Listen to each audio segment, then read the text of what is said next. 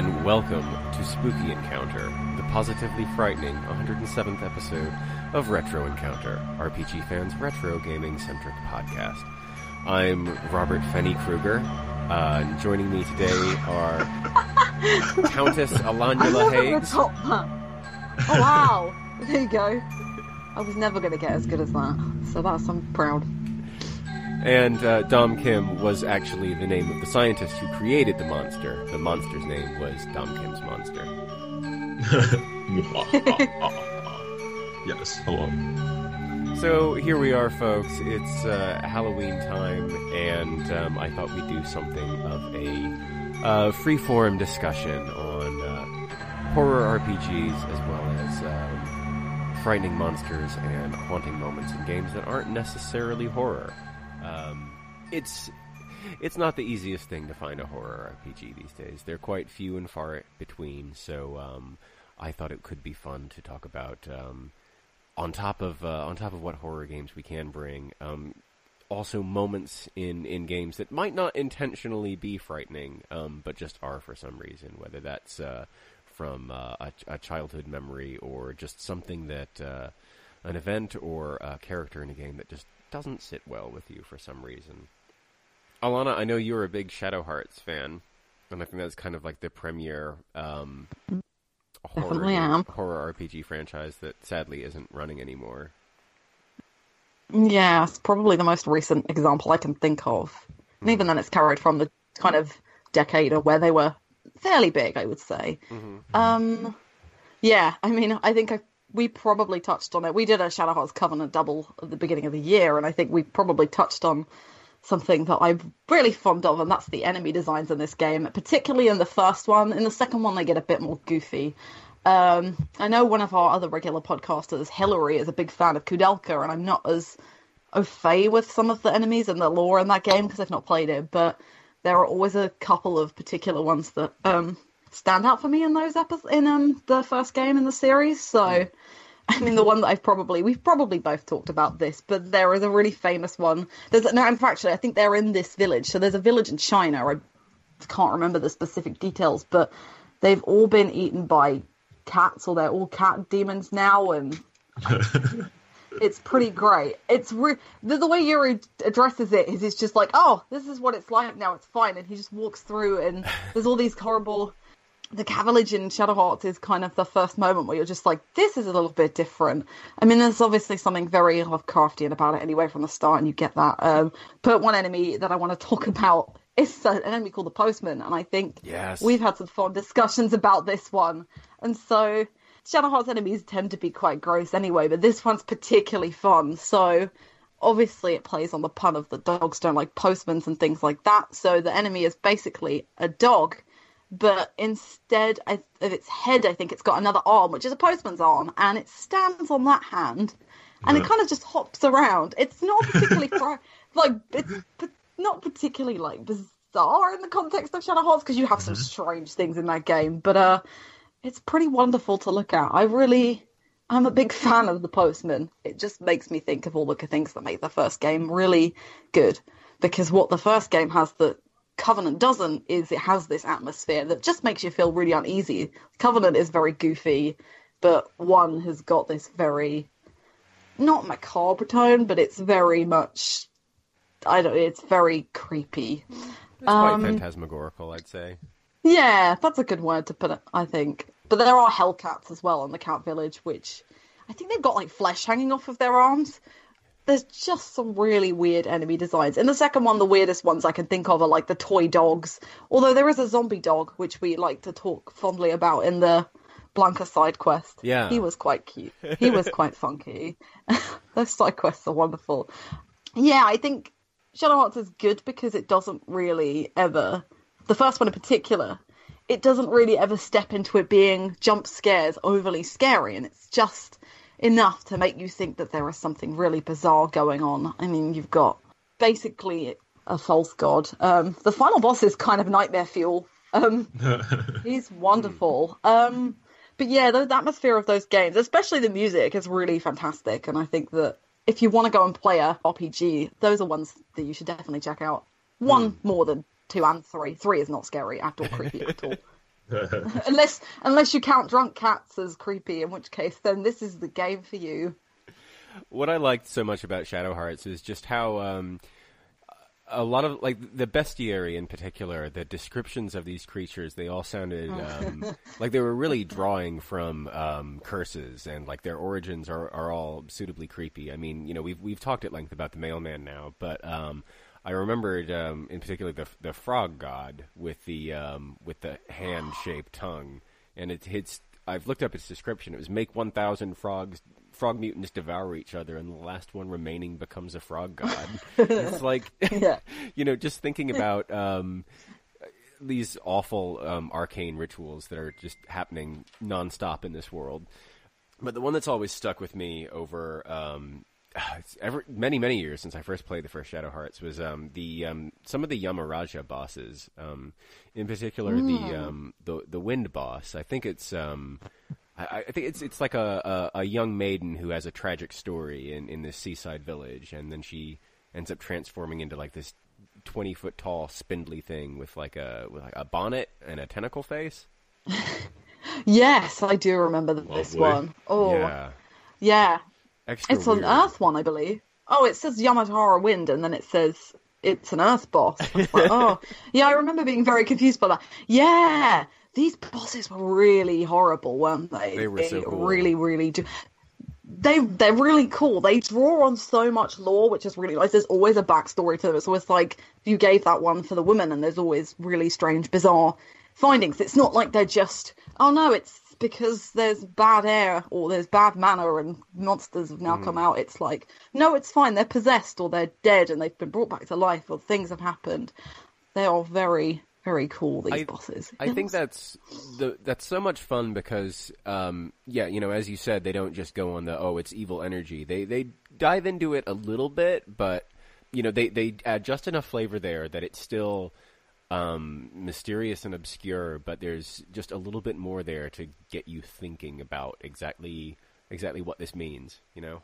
Yeah, it's really clever. Another one that just came to mind was the Echidna, which is it's just a snake, and it's not Knuckles. No, definitely not. But it's a snake that swallowed a pregnant woman, and it's become a like half fetus, half snake. And it's writhing around and screaming. It's beautiful. That's the one with the description that it's just in pain all the time, right? Yeah. Pretty much, yeah.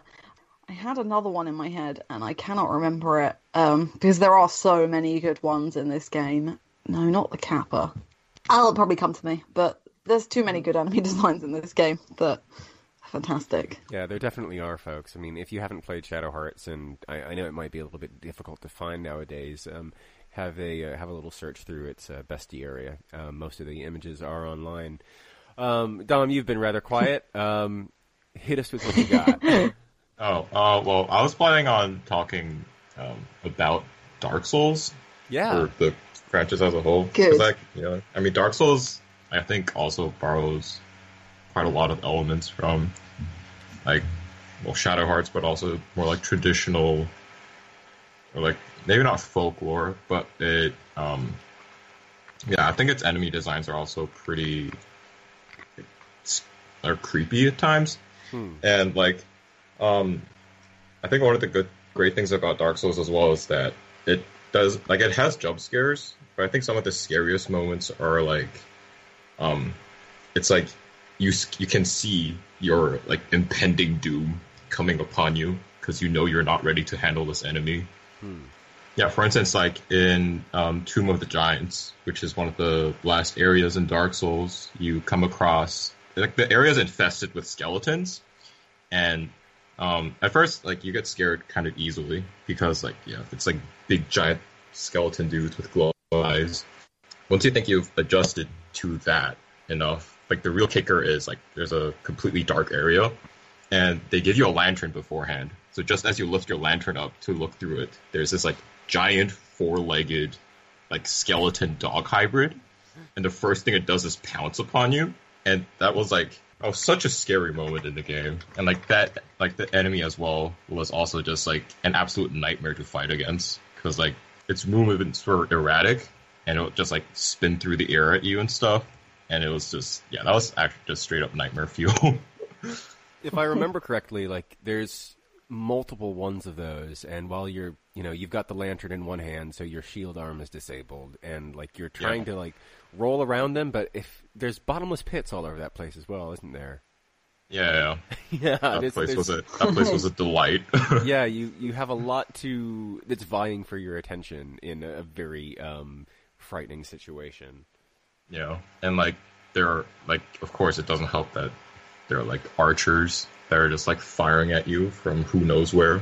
Because like one moment, like an arrow just flies in from the right, and like another moment, another one flies in from the left, and you have no idea where they're firing from. That place was not very pleasant. Yeah, to say the least. that was one of my least favorite parts of that journey, I gotta say.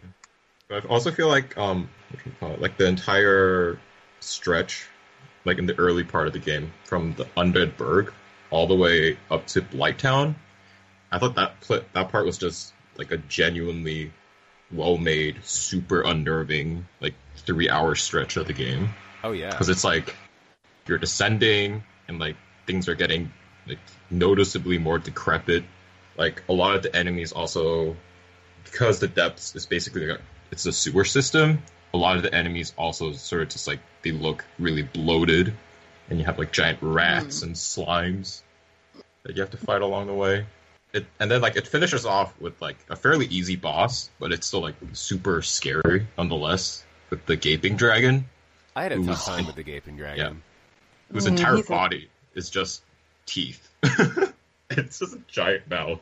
I love his design. It's so amazing. Well, I love his intro when it just looks like a little snake is peeking up and then rises up and it's just the tip of his nose. Yeah. He's bigger than I thought.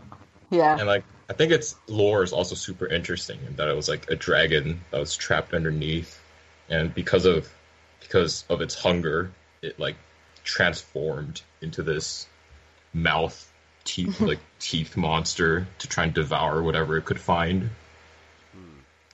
I thought that was like a pretty cool way to lead into Blighttown, which is just another horror show in and of itself. I actually liked Blighttown. I mean, the frame rate. You're the first person I know to say that. The frame rate goes nuts there, but I think like a lot of the mood and the lore around it did it for me. And just thinking about how these creatures have built like their own little settlement in sewage and have just become poison creatures and are just living in this like muck and nastiness.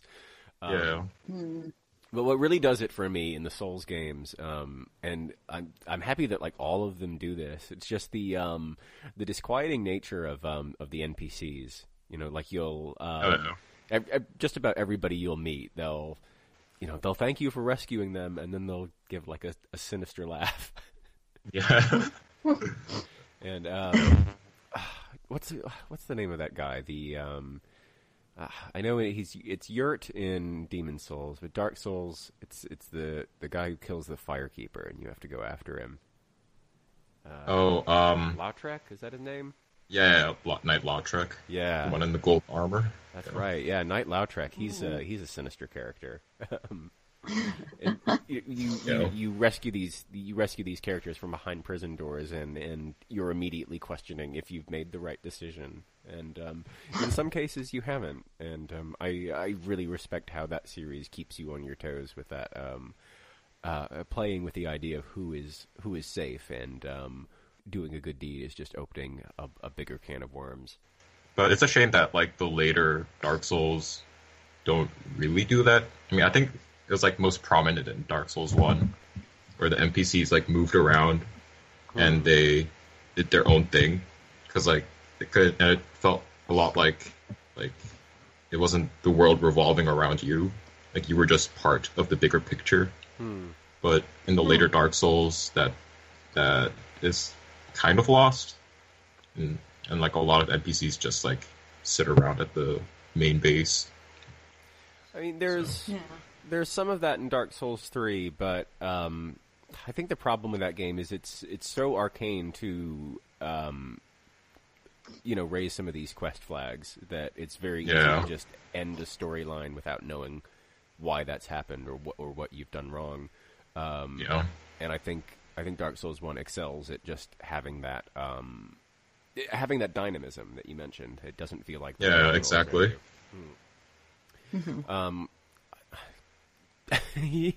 Bloodborne's all right about it too.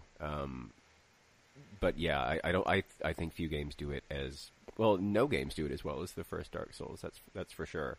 And just one of the first NPCs you meet is hiding something quite sinister. The fellow, the Crestfallen Knight. Not the Crestfallen Knight. The cleric who's selling miracles. Oh yeah. Yeah, he's a special boy. I guess we'll move on ahead to haunting moments in RPGs that aren't necessarily horror games, or I guess this can kind of be conflated with games that are unintentionally horrifying for some reason. Alana, do you have any examples of this before I rattle on? Ooh, I know you'll have loads. I trust you. But I do have a couple. I want to stick with one. And this is more to do with the music in the game. When we had this topic idea going, and I'm recently, with my SNES Mini, I'm replaying Secret of Mana with my other half. And oh, cool. There are the tombs or the temples. There's two of them. And the one in Old Town and the one off of Pandora and the other one off of the Royal City, the Empire. That's right. And both of these dungeons have extremely creepy, cool music. And when I was really little, I was about 8 or 9 maybe when I played this music used to give me the chills. It's just 8 bits of bell or 16-bit music, bells and chimes. And the dungeons themselves aren't particularly creepy, but they definitely have this vibe of, they're full of zombies. They're full of these like little. I tell you what is horrifying about the second one in particular: those damn bubble enemies that you have to use magic on, and they just jump all the time. And it's like, please stop. But I really like the atmosphere. It's kind of the Secret of Mana's not necessarily got the most fantastic atmosphere because it's just cutesy kids running around killing rabbites and stuff. But these dungeons in particular are really good at making you feel really uncomfortable. And I think the penultimate boss in the game as well, which is the Lich, has some really, really creepy music as well. I mean, he is just a half-suspended skeleton with lots of robes over him. But those moments in Secret of Mana have always stuck out for me because they are so different from the rest of the bright and colourful game, that you've got these really misty dungeons that are a bit of a pain to get through. They're some of the longer ones in the game as well. And they just have this really foreboding music that's rhythmic and almost, I don't know, it's almost like someone's chanting a curse at you or something. It's just really great, and they just used to really freak me out when I was little. I mean, they're fine now, but they're still got this really nice, cool atmosphere that I've always kind of longed for in 8-bit RPGs, 16-bit RPGs, because they're not always that creepy. And props to Kikuta for doing such a great soundtrack and such a good job at that one. I know the bit that you mean. That used to creep me out a lot as a kid as well. That's sort of the Balinese inspired minimal music with the synth gamelan.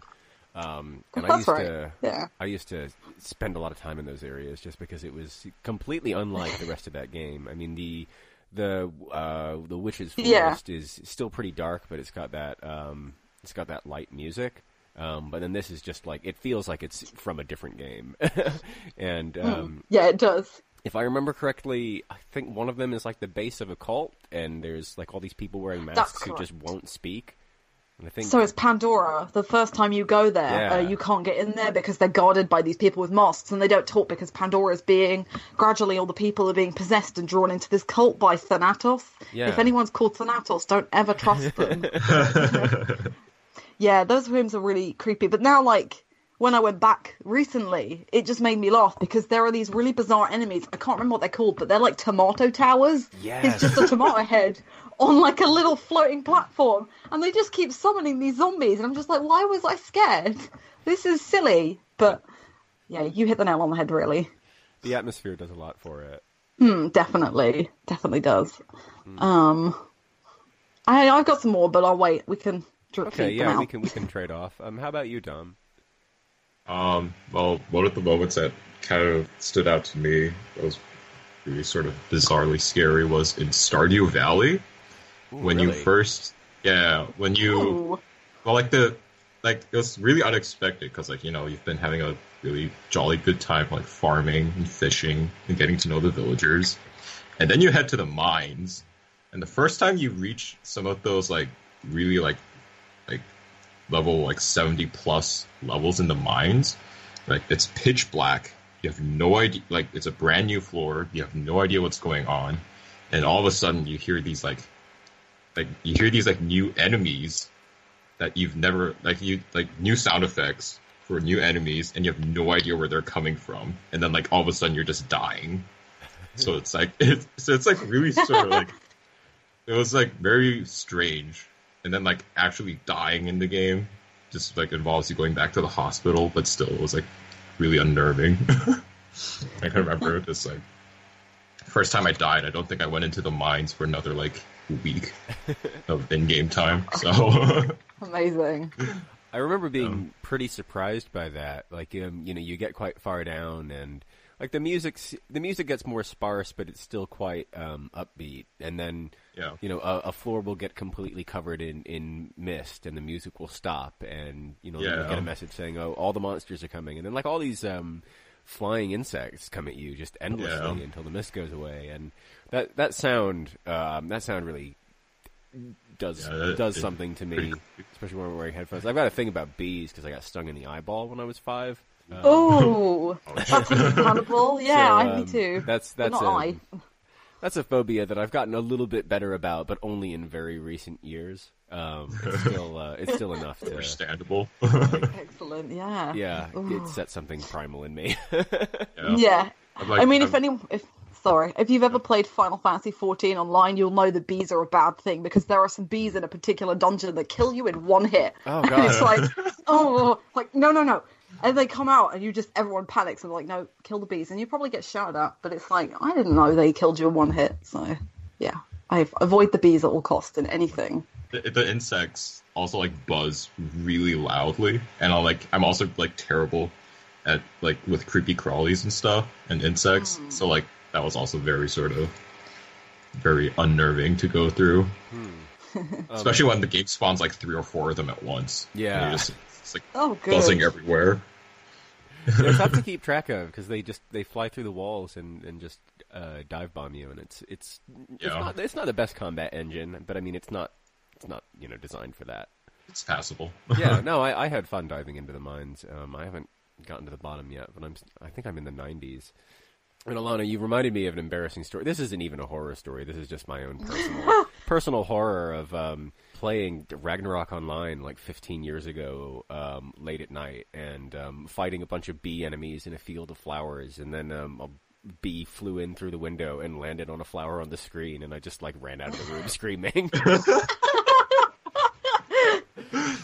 So good. I would do the same. I came back in like every couple hours, and it was still there, just like trying to pollinate the screen. And Yeah, I've had bees land on me whenever I'm wearing something particularly floral, but Yeah. I'm just like, yeah, bees are not good. one thing that I used to find really creepy as a kid was the corridors in the first Phantasy Star. It had these first-person dungeons that. They were all like every wall and every corridor was identical due to the technological restraints at the time, but the scrolling was really smooth for the era, and it's even smoother than some Super Nintendo games that did first-person dungeons later. So I found them quite immersive, and you had to draw a map on paper yourself in those days. So like it was really easy to get lost in one if you just didn't have the patience to draw a map like I didn't at a very, very young age. So I'd get trapped, and then I'd think about what it would be like to be trapped in one of these endless identical corridors, like a disquieting shade of blue, and the random encounters would jump up out of nowhere, or you'd find a chest, and most likely it would be trapped, and it would explode and take out most of your team.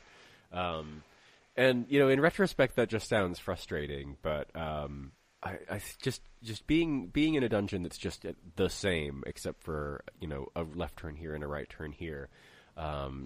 it used to freak me out when I played that game for long stretches of time. The final dungeon in particular had this really gloomy music, and you weren't fully in it until you dropped down a whole bunch of pits, which functioned as a point of no return before the final boss. But it's like, wow, well, you're not getting out of there. It was simplistic but effective messaging of a point of no return that I hadn't really seen any other game at the time do. Narrow corridors. Sorry. Yeah, go ahead, please. I was going to just add to it and just say that, like, narrow corridors are something that just creeps me out in general. Like, watching people play those first-person RPGs always makes me feel really uneasy, because maybe that's why I can't play Resident Evil 7, because the corridors in that basement are just so narrow that I will turn around and there'll be something there and I'm just going to freak out. And so it's just the association. Yeah, the association that I have with those narrow corridors and turning the corner and there being an enemy. I struggle with those just because they creep me out. They make me feel really nervous all the time. Yeah, they used to freak me out a lot as a kid. Eye of the Beholder had a similar kind of thing where enemies would just they were a little bit less random in Eye of the Beholder. I think they would follow you around, so it was quite difficult to escape from an encounter once it had targeted on you. And like being in these one square wide hallways with a monster and unable to get around, I sympathize. I really do. But I also like use of mechanics to drive home a point. And what I'm thinking here is many RPGs include the unwinnable boss fight as a plot point, but a few of them you can die to, and you have to select to run away on your own. I really like that kind of thing, because you're actually turning tail and running against these unbeatable odds, like the Living Forest in Phantasy Star 4. I was thinking about that, where you have to get this plot item to burn down these living trees, but you can just get into this battle and just like fight these trees where another one grows in its place every time you cut one down. And that's got a big old quest to get that torch to burn that forest down. And on the other side of the forest is like this like biological tower of like guts and bone. It's just awful. Beautiful.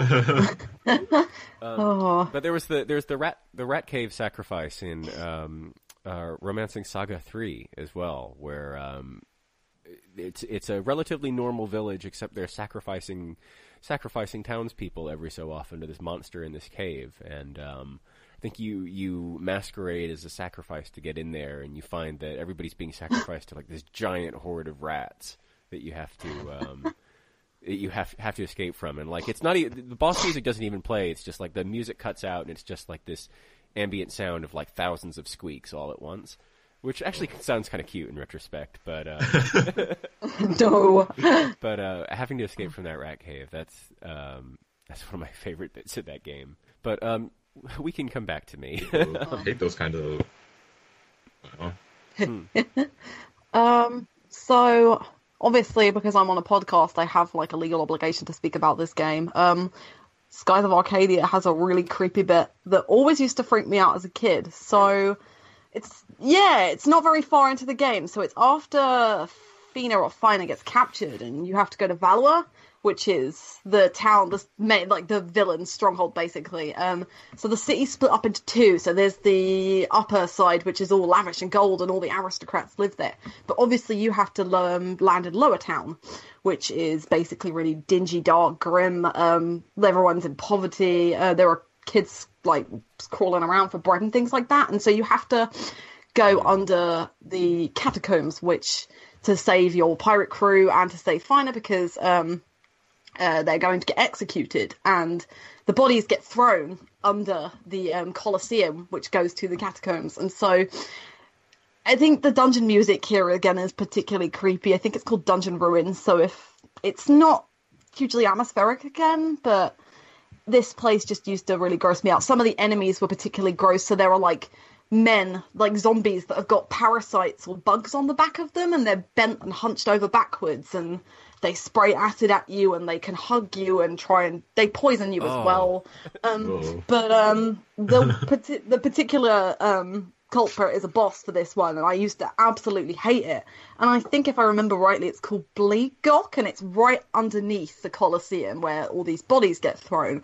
And so as you approach it, there is this like path of skulls and bones and everything, and you come up to this thing, and it's just like a giant gelatinous blob, but you can see straight through it, and you can see its guts, and you can see bones in its stomach, and it's got this really horrible face. And I'm looking it up now. I remember this. Yeah, so I think the description of it is something like monster that lives under the Colosseum. It like ate the corpses of the people who were executed, or something like that. But yeah, it just used to freak me out as when I was really little, and Valor always used to creep me out anyway, because the Valor town music is really horrible and it's just really dingy and nasty. But this boss in particular, I mean, it pukes on you. That was its special move. So it used to puke all over you and poison you. And I think I used to find it really difficult when I was little, but it was just a really nasty moment in an otherwise very nice game that I used to hate. Once you get past it, it's okay, and the rest of the game's really nice. I don't think there's anything else in particular that creeped me out about it, but yeah, Bleegok was just something that always stuck in my mind, and I always get a little bit wary as I go up to it, but now there's an easy way of doing it. So yeah, it was just more of a memory thing for me that Bleegok's always stuck in my head as like creepy, but just kind of there. But at least he's got a bit of a purpose. Like he's just evolved out of these dead corpses and just eats them. So happy pirating. It looks very Sega. I mean, Skies of Arcadia is like one side of Sega, the bright green hill zone side, and then this is like the Alien Syndrome or Alien Storm side, and it's like they've come together in this to meet in the middle. Yeah, there's nothing else like it in the game at all. Like, everything else is Green Hill Zone pretty much, and then this is just like, oh, here we go. This is what we do sometimes as well. But yeah, nice little touch. Zelda games, I mean, tend to be kind of creepy in a way. I mean, Twilight Princess and Ocarina of Time and Majora's Mask, which we also did on the podcast last year, are particularly frightening. And we spent a lot of time talking about just how unsettling Termina is in terms of, well, I mean, the moon has got to be one of the creepiest things ever, and the first time I ever saw it was in Smash Bros, and it just used to scare the hell out of me. But playing it on the 3DS and with the time limit, obviously it's not as strict as it on the N64 version, really just that game knew how to make me feel uncomfortable about everything that I did. It doesn't matter, like, every single townsfolk has a particular quirk. I mean, I don't know if you're aware of the man who sells the masks. He is the most bizarre NPC in that entire series. He's really good. He's really fantastic. But Ocarina of Time always gets a bit of a, like, I feel it's a little bit creepier because maybe the whole atmosphere is not as creepy as Majora's Mask, but there are some nasty moments, and there are the Temple Under the Well. I think it's the Temple of Darkness, probably is one of the nastiest places in probably Nintendo history.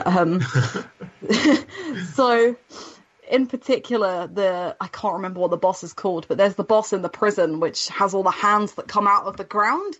Ooh. And it walks towards you and wobbles towards you, and it is nightmare stuff. Like, I could never watch my brother play Ocarina of Time when it first came out because it just used to scare the heebie-jeebies out of me. Especially the Deku Tree. The Deku Tree's got a really unsettling face, and it just used to creep me out all the time. But I mean, some of the bosses in that game are really cool as well. But the Temple of Darkness is a really nice place. Actually, the Forest Temple was the other one that used to freak me out, because you'd have the wall hands that would come from the ceiling and just grab you at any given moment. And the only way you'd know is by this noise. Like, you know the cartoon noise where if something drops, like a piano drops from a cliff, that same noise they kind of make the same noise as that as they drop down, and then the next thing you know, Link is like, and then he's just like, you're put back to the beginning of the dungeon. It's like, what was that? Like, yeah. So the All Masters, or whatever they're called, they were really horrible. But Zelda does a really nice job of doing slightly creepy moments. I haven't come across anything in Breath of the Wild yet, but I'm sure. I mean, the constant fear of getting lost all the time, if that counts. But, you know, Zelda's good at doing things like that. Isn't that kind of the point of Breath of the Wild? Just to, like, set you free into the world wherever you want. Pretty much. Yeah. They're more comical than they are scary, but I do find the presence of the Yiga clan to be quite disquieting. Like, if you're just riding your horse out in the fields, and there's like just a lady asking you to stop, and she's basically just saying nonsense to you, and it just ends with her transforming into a ninja and attacking. Yeah. And when that happens more and more, and the camera will zoom in on the person's face as their eyes change and they're about to attack. It's a good moment, but that is good. Yeah, I think Breath of the Wild is one of the more. It seems like it's more light in tone than some of the more recent entries. But yeah, I also think that works in its favor. It does. I think the only things that have really unsettled me are the shrine. When you do a shrine, there is this like dead. I don't know what they're called. Are they priests? And they look like re-deads. They look horrible. I do not want one of them to wake up. They look disgusting. They do. They look like they're just Bloodborne or something. They do, don't they? They really creep me out. It's like, yeah, I've done the trial now. They like give you an orb, and it's like, good. I'm going to leave now. It's fine. Don't judge a book by its cover. They're your nice friends. They are nice They are definitely nice friends. But yeah. I mentioned Romancing Saga earlier, and I think all of the Saga games are very creepy in their own way. Some of that is because they're just so rough and sometimes unfinished. I mean, the first Romancing Saga was famously unfinished. It didn't really get its it got a WonderSwan port where they put back in a whole bunch of dummied out content, and then of course there was WonderSwan. Yeah. There was the PlayStation 2 remake that tried to restore a bunch of stuff as well, but that first release of Romancing Saga on Super Famicom, it would, they tell you to you could have a side quest to get the 8 Fate Stones, and only 5 of them were actually in the game. But that's not particularly scary. I really liked the Kulong area in Saga Frontier on the PlayStation 1. Which is based on Walled City, Kowloon, and there's a bit in Kulong where you're going through the back streets, which kind of functions as a dungeon in itself, and there's a doctor's office, and you go into the doctor's office, and there's a patient sitting in the waiting room, and the music cuts out, and there's just this ticking of a clock, and you try to talk to this patient, his head falls off, and he's a skeleton in a trench coat. At which point, the chime on this clock rings, and the door opens, and you go in there, and there's this doctor in a white coat who says, okay, well, we're ready to operate. Just lay down on the table, and you just run out. You're like, well, what's the story with that? But if you activate a side quest to get all the to learn all the magic in the game, you go back in there, and he's like, lay down on the table. It's like, actually, do you want to help me find some magic? And he's like, yes, I will. And then he joins the party. Dr. Nusaka, and he's one of the strongest characters that you can get. But it took me a long time to find that he was just bizarrely playable, rather than just a horrifying moment just for the sake of it. I think Saga Frontier was really good at that kind of thing. There's the Biolab as well, where there was meant to be a quest around this, but it wasn't finished, so they just put in this full dungeon with scientists who you'd talk to, and they'd say, oh, you should be like us, it's wonderful here, and then they'll transform into monsters and attack you. But there's no reason for it to be there. I really dig that kind of thing.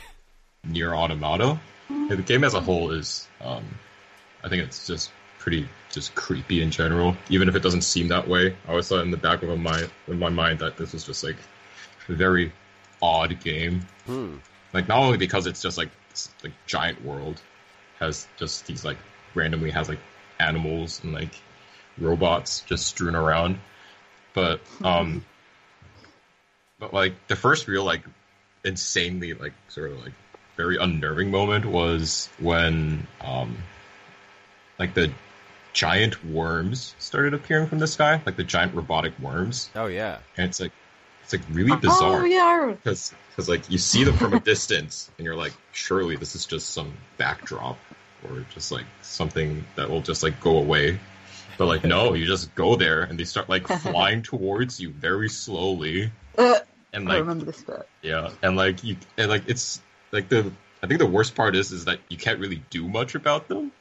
Like I think the only thing I remember is I just had to jump up and mash all my attack buttons and pray to God that it like damaged their one vulnerable part. And like beyond that, they do a lot of damage and they just like keep on following you. And it was just like a generally sort of very unnerving bit, especially when like 2 or 3 of them spawn at once during one of the quests at some point during the plot, and it's like it becomes a real hassle. Yeah.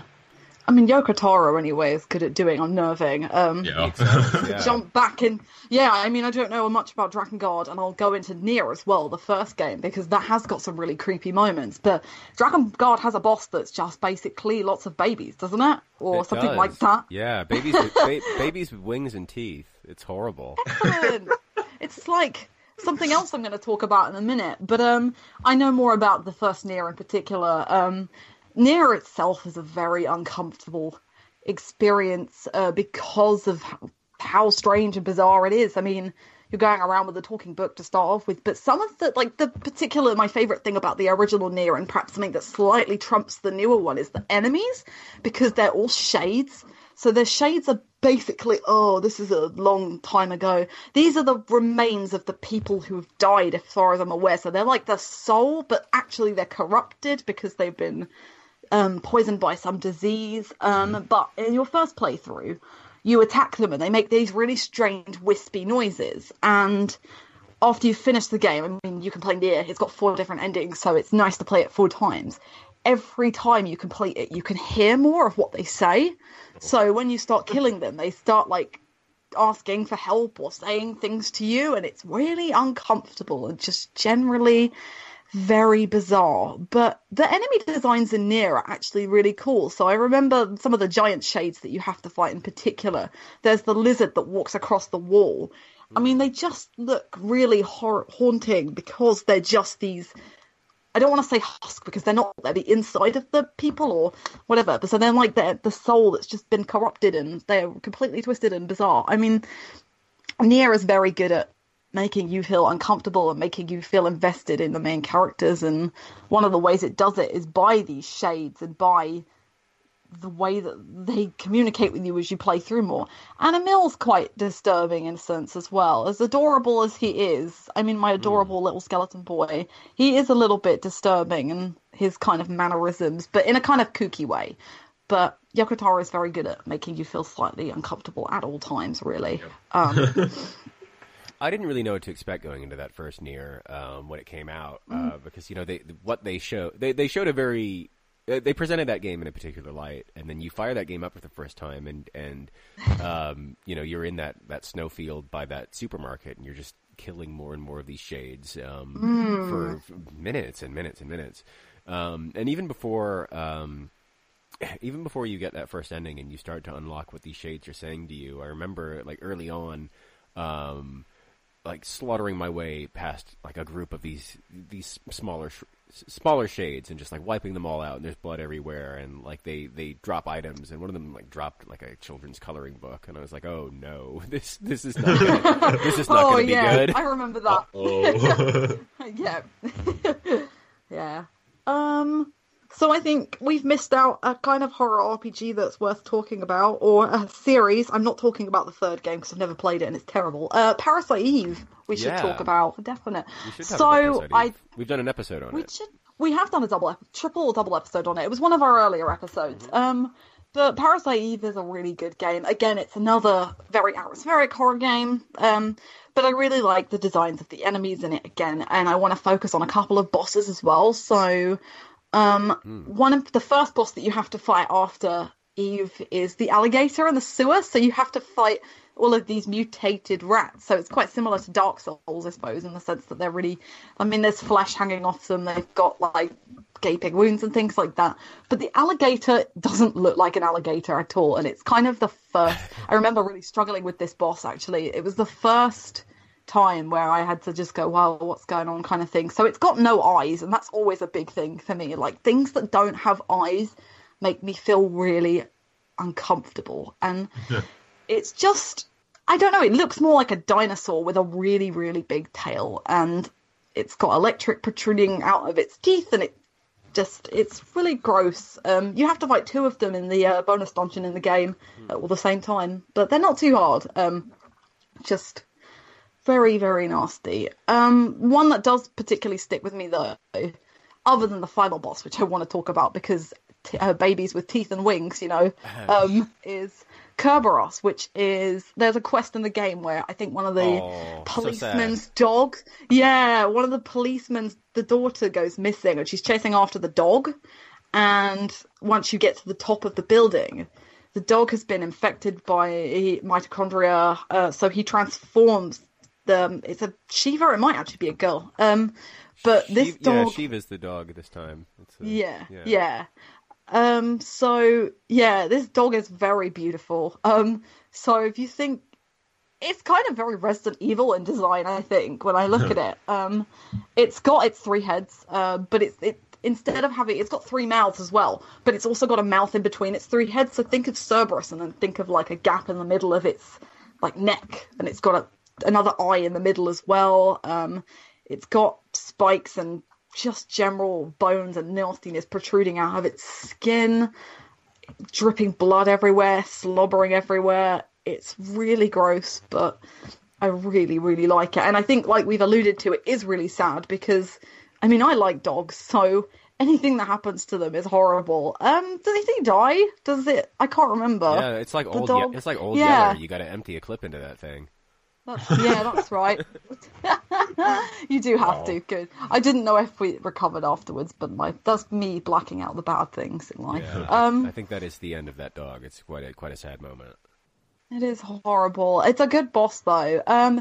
There's also a Spider Woman as well, which I can say you've seen Spider Womans in RPGs, but Ultimate Being, or UB, is pretty spectacular. It's not necessarily creepy, but the final boss, this is another, I think for me, what makes things creepy is music, and a lot of the ones that I've picked out have had music, and UB, which is the final boss track, is particularly chilling because it's got this constant really low choir throughout it, and it just picks up and up and up, and every time the boss has got 4 forms, so it starts off as a little baby, and then I think it gets wings, and then it turns into an adolescent, and then it turns into, I mean, I want to say a fish, but it also looks like Terra Tower from Chrono Cross now that I look at it. So it's it does a little bit. But yeah, UB is fun. I mean, the whole of that end sequence in the game anyway is really creepy because it's the aim of Eve is that she wants to give birth to the ultimate being. So she goes to a sperm bank, gets some sperm, impregnates herself, sits on an island, and you try and kill her, but it's too late because the baby comes out of the ocean, and this is a really redux version of it. And yeah, and it's got an umbilical cord sticking out as well, so lovely. Just to add little things.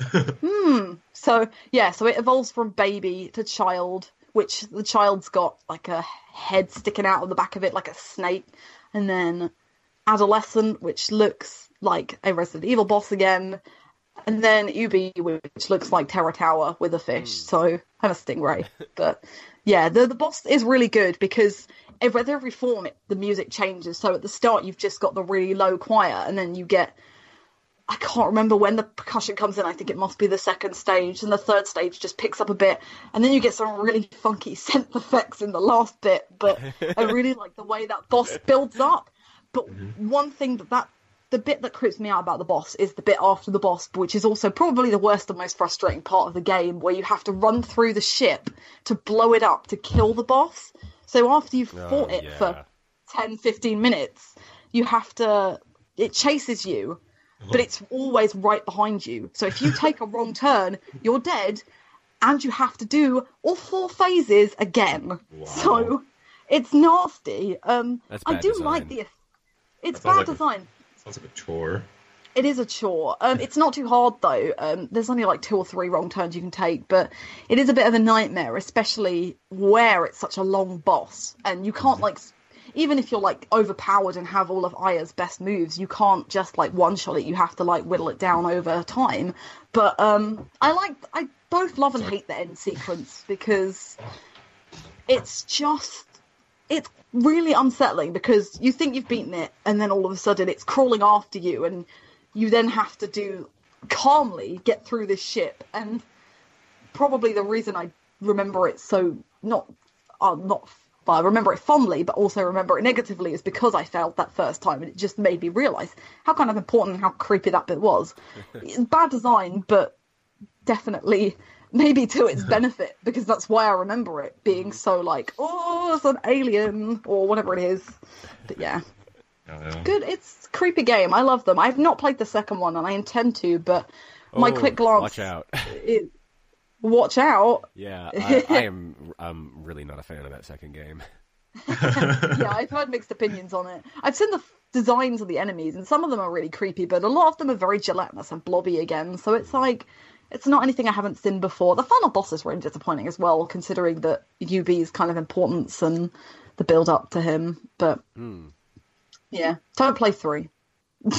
Yeah, I haven't played 3, but I've heard. Yeah, I've heard things. I haven't played it either, but yeah. Have you played Parasite Eve, Tom? I have not. I have, didn't own a PS2 or any of the classic consoles. Oh, I see. Yeah. Yeah, I started on the PS3, so. Whoa. Oh well, if you've got a PS3, it's on the US PSN for a is it? Yeah. Yeah, it's not much at all. It's definitely worth it. It does take a bit of getting used to, but once you've got used to it, it's quite easy to plow through. You don't ever have to be over leveled in particular. So yeah, it's another series that's died out. I don't like. It's sad that all of these kind of slightly creepy horror RPGs have died out because they're quite a niche, I suppose, but. Parasite Eve was a tie-in to a movie which was yes. based on a book, and the whole reason they called that the third birthday was because they didn't have the license anymore, and I guess they chose to take that in a direction that nobody really was interested in. So I guess that's the last that we will see of Aya and those characters. Possibly for the best after that. But I distinctly remember like a giant centipede boss that splits into 4 and yeah, like, runs all around you, spitting poison. This is horrible. Yeah, I do remember that one. That's good. Yeah, definitely worth playing, and check out our episodes on that game because they were really cool. And it's a very short. It's only like 10 hours, so it's not that hard to get through at all. Yeah, indeed. I guess any Halloween episode would be remiss if I didn't mention Shin Megami Tensei, but I'm not going to talk about it too much because we'll be here all day. But over the course of our conversation today, I remembered the reverse hills from Shin Megami Tensei 4. Where, I've heard about these. Yeah, the Roppongi area. It's governed by this yakuza group called the Ashura Kai. And they're putting out these propaganda videos saying, like, oh, come under our protection and obey our rules. And look, there's happy children here in a daycare, and everything's good because we're in charge. And you break into the Reverse Hills, which is like it's underground skyscrapers underneath Roppongi Hills. And you get in there, and it's this. It's like this evil science lab, which, like, thinking about it now, it's probably actually a bit distasteful. But they're using these people as what they call seed beds, where they've got them hooked up to these machines, and they're like harvesting their brain matter to basically like giving them lobotomies to make little treats to bribe the demons with to keep them away. But then there's like ladies strapped to tables who are being forcefully impregnated to like produce more and more kids, and then like the kids get used as get their brains scooped out. And in retrospect, actually saying that out loud, that's more bad taste than it is anything else. But I remember that whole segment just being horrifying, and like going through this area, and when you're not fighting demons, you're going into the rooms and seeing what kind of atrocities are just being carried out in the name of the quote unquote greater good, which is not, and you end up taking it all down, and rightfully so. Yeah, that moment stuck with me. That's a very disquieting game all the way through. I like the optional areas later on it's got this really creepy music, and you've got like a 1 in 256 chance to run into one of the 4 horsemen of the apocalypse. And I like that kind of hidden boss fight, but they could have stood to make the odds on that a little bit better, because I didn't have the patience to keep going in and out and try and make that happen. But I think the idea is in the right place. It's just the execution that it falls down on. Anything else from you guys before we close out this frightening session? I guess I want to talk very briefly before we close off about another RPG that the podcast has covered. Okay, we're in no hurry, so please take your time. So I'll touch on Earthbound a little bit, because that game is it's in the same vein as I'm not going to talk about the final boss, because that's been kind of bled dry a little bit, but so that game is another game that's really unsettling for the bizarre humor, and I love Earthbound so much, but there are a couple of moments that really kind of creep me out, I suppose. So the one thing that I always remember is the first time that I get to Fourside and the first time that I flip over to the other side, and I just remember how weirded out I was and how bizarre everything seemed to be.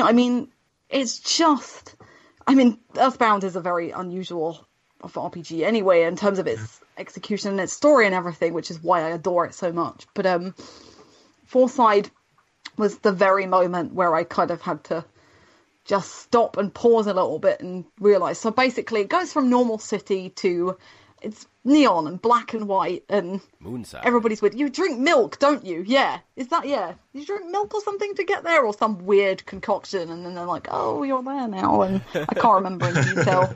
And it's just like, it's just how normally. The thing is Earthbound deals with everything so nonchalantly and normally that it just, you're supposed to accept everything that happens throughout it, but you just can't. It's so odd. I think replaying it would do me a lot of favours, because I do already adore everything that it did, but Fourside is like the one bit where I sort of went, oh my god. But the original Earthbound, or Earthbound Zero, or Mother, or whatever. Oh, you reviewed it, didn't you? I did, yeah. I bet that was an undertaking. I appreciate its existence, but yeah, it's not aged well at all. People say that the Earthbound hasn't aged well, but actually it has. So compared to Mother, definitely, yeah, that is a difficult game. It's not difficult until you get to like the very last few hours, and then when you get to the last city, and then go up Mount Itoy, which famously they didn't have enough time to test. And so everything kills you in one hit, and it's like, oh, okay. Final boss is okay, though. But yeah, I suppose if we are going to talk about final bosses, then I think Geeg from the original Mother is probably creepier than Gygus from Earthbound Mother 2, because really? A little bit. I think it's because there's no music in that boss at all. Like, it's literally just a couple of chip beats of, I don't know, it's just, I think the only thing you can hear is the kind of noise that he makes when he uses his special attack.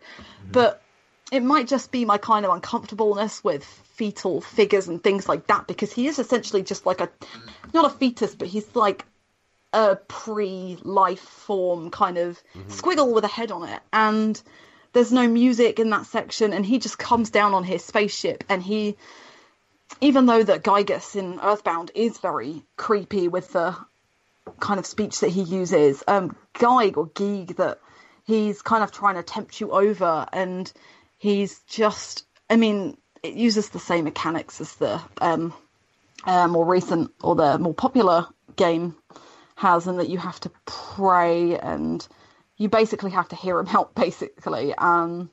but yeah, I think it's because I watched a video of it before it had been localized officially when I was researching Earthbound and Mother and things like that. And I just remember watching it and just freaking out, really, because I don't know, it was just weird. But yeah, Gygus in itself is creepy, but everyone goes on about it so much that I'm almost immune to it, I suppose.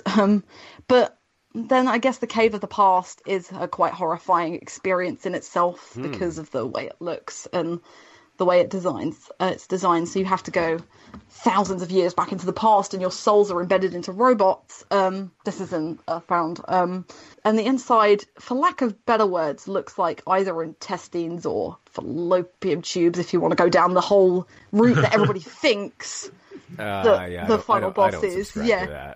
I'm not 100% there, no, but I was for a while, but I think I don't. After what Itoya said, I don't think I believe it. But yeah, it depends. I think he'd probably be a little bit classier than that. Yeah, me too. But yeah, I mean, it didn't. All right, then it looks like intestines for definite. It just looks like the inside of something. It's a really nasty place. I mean, any of those sort of biological dungeons, they are all going to look inherently womb-like, and I think there is something to be said for that. But I think that the rest of the theories surrounding that, I don't really subscribe to. But yeah, it is definitely womb-like in there. I think so. Yeah, Earthbound's an unusual series that is worth playing. Yeah, definitely.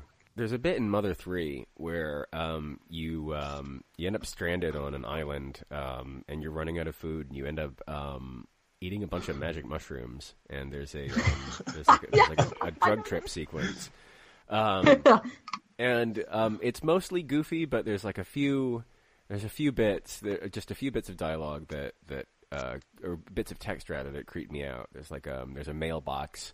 And you open it up, and it's like you opened up the mailbox, and there was nothing inside. More and more nothing came flowing out of the mailbox. It's covering you. And then there was a signpost. It said something like everybody's they're all hitting you and spitting on you and cursing at you and telling you that you should be dead. And who is this? It's everybody that you love. Wow. Yeah, those games are really, really good at making you feel uncomfortable. I love it. Moments ahoy in the Mother series. Dom, anything you'd like to add before we finish today? This just came to mind, but Mass Effect 2 and 3 were actually pretty freaking creepy. Now that I think about it. I didn't play 3, but I did like 2. With 2, it was mainly collectors, I guess, just because the mystery surrounding them and the fact that they just look like big humanoid bugs, and they have wings and stuff, and while they're big head and they have enormous heads and whatnot, and while that was it made them pretty easy in terms of gameplay, because you could just pop their heads from a mile away. Just from a design standpoint, that was really unnerving to watch. And at the end, all the way at the end, when Harbinger starts possessing them, that's also not very, I should say. Assuming it's pretty unsettling, because he possesses one, and then you kill him, and then he disintegrates, and then he starts possessing another one, and you're like, oh my god, please stop.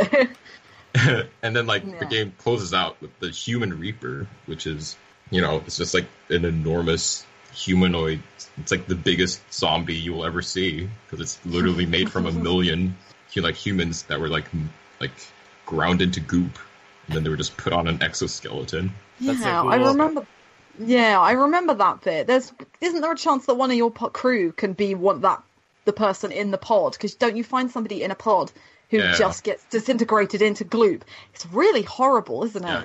If you once that mission triggers, if you don't immediately do it, then your crew gets turned into human goop, which is not very pleasant.